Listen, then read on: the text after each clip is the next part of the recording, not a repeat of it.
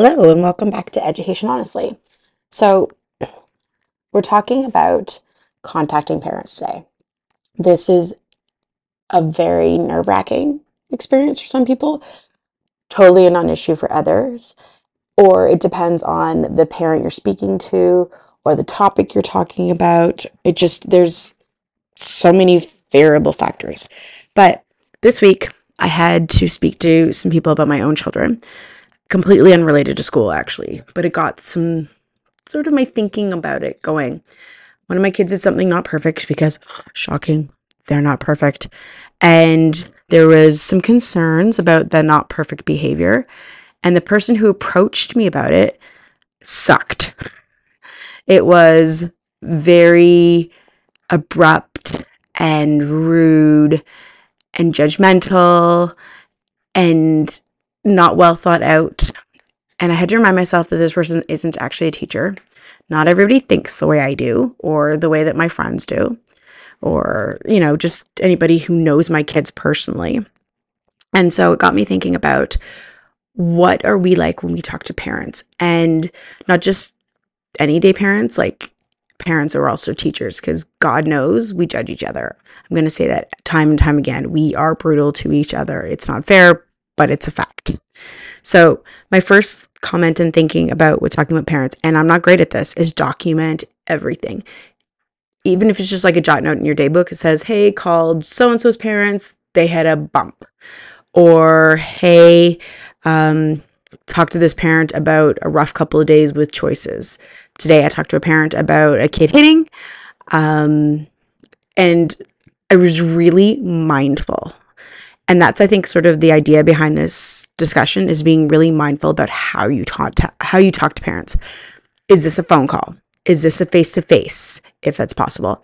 Is this an email? How are you going to contact them? Have you thought about what you're going to say before you say it? For example, the kid that was hitting today, I know the parents aren't going to respond well to, your kid was being a butt today, and therefore you need to have a conversation with them. They're not going to hear that. The conversation started with, so-and-so was hitting today. When I asked why or what had happened, I didn't get much of a response. Could you do me a favor and talk to your kid and see what sort of insight you can get that we weren't able to access, and we'll work from there. Therefore, you're working together as a team.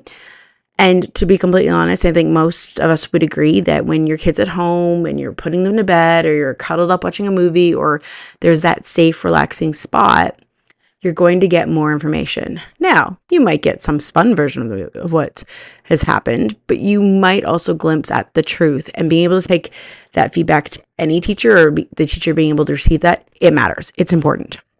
It's that vulnerability that you're not always going to get at school. And it also helps make that parent an ally, because you're not attacking the kid. You're asking for their help without being judgmental, because you don't know if they're hitting a kid who has called them something horrible, or is in my class the worst insult of the world of saying, you're not coming to my birthday party, for the fourth time that day, and they just had enough. And to be quite honest, if I was 5 years old and somebody disinvited me from their birthday 5 times, I might want to whack them upside the head too. I try to avoid that, but I'm also not 5 anymore, and going to a birthday party sounds like work. There is a other side to that whole birthday party thing. Don't forget, when you're talking to parents, that these are their babies. These are their reason for living and the people they care about the most. And that fight or flight reaction to somebody talking about their children breathes strong. Especially, I find the mama bear factor is really, really high. I find that mothers have a more, I'm going to protect you, than the fathers do. That is not a blanket statement. It's just something I've observed. But they want to protect their babies. They want to keep the real scary world out. And they want to see their children as awesome as humanly possible, and not maybe consider the fact that their kid isn't perfect. Newsflash, nobody's kid is perfect. So just keep that in mind when you're delivering news. That doesn't negate that there are times where you have to be the hard bringer of the truth. Your kid has done such and such a behavior. It's happened more than this time. We've been documenting it. And that's also a hard pill to swallow too, to think that somebody's been writing down what your kids have to. I had that experience as well this week. And I was like, oh, you've been writing down my kid's behavior for a while. Gee, thanks. Maybe that should have been a heads up. But, if you've got that hard conversation ahead of you, make sure you have the beginnings of a plan in your head. Show that you're coming from a place of caring and not frustration or anger. And again, hard because you're human, and it's a lot if student A has not only hit you, but bitten 4 other students, and this is not the first time, and this is the third conversation with the parents.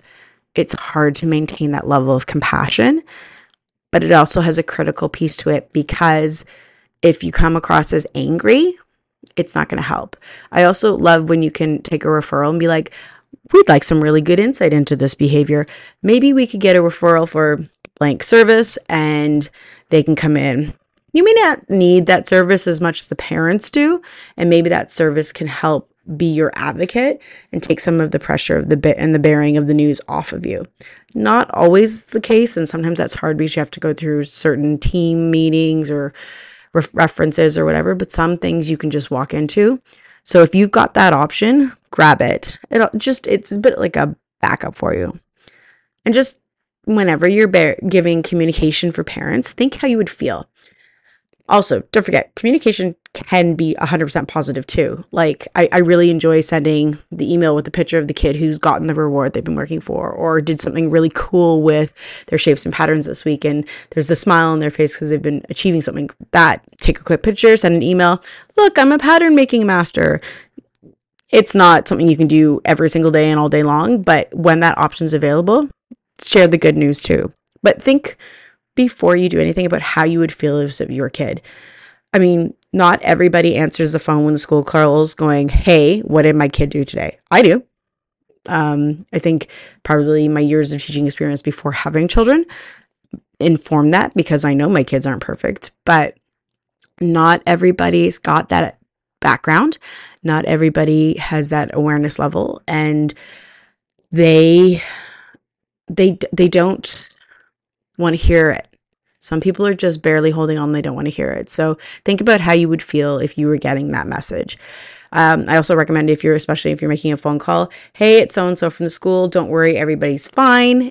Is usually the best thing to come out of your mouth first, because you don't want anybody to think this is we've had to call 911 and your child's on the way to the hospital. I can only imagine what that feels like. I'm so thrilled to have not received anything further than a broken bone, and one that was thoroughly manageable. But just so you know, you got to think about these things too. There are hard conversations you're going to have that,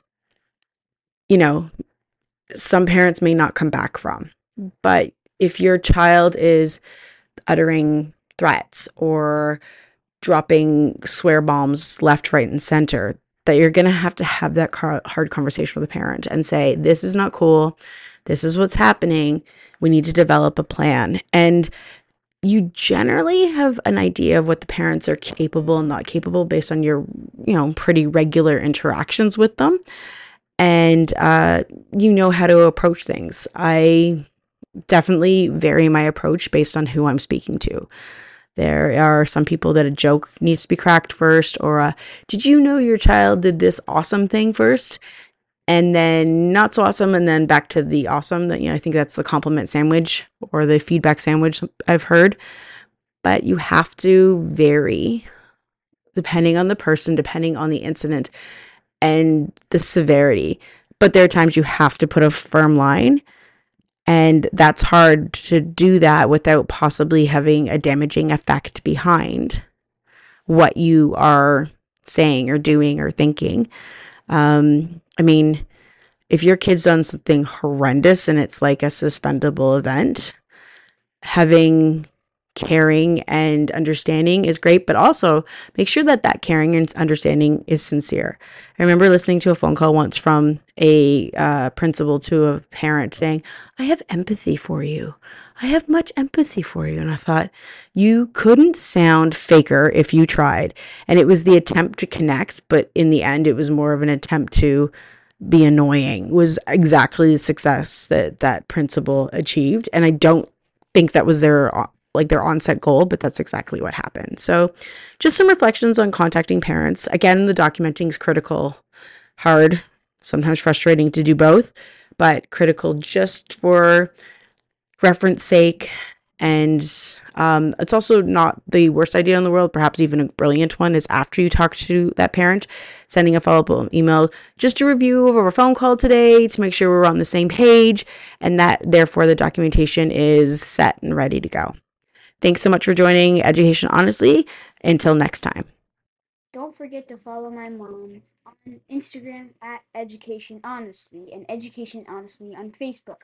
Lastly, our email is educationhonestlypodcast@gmail.com. Thanks for calling.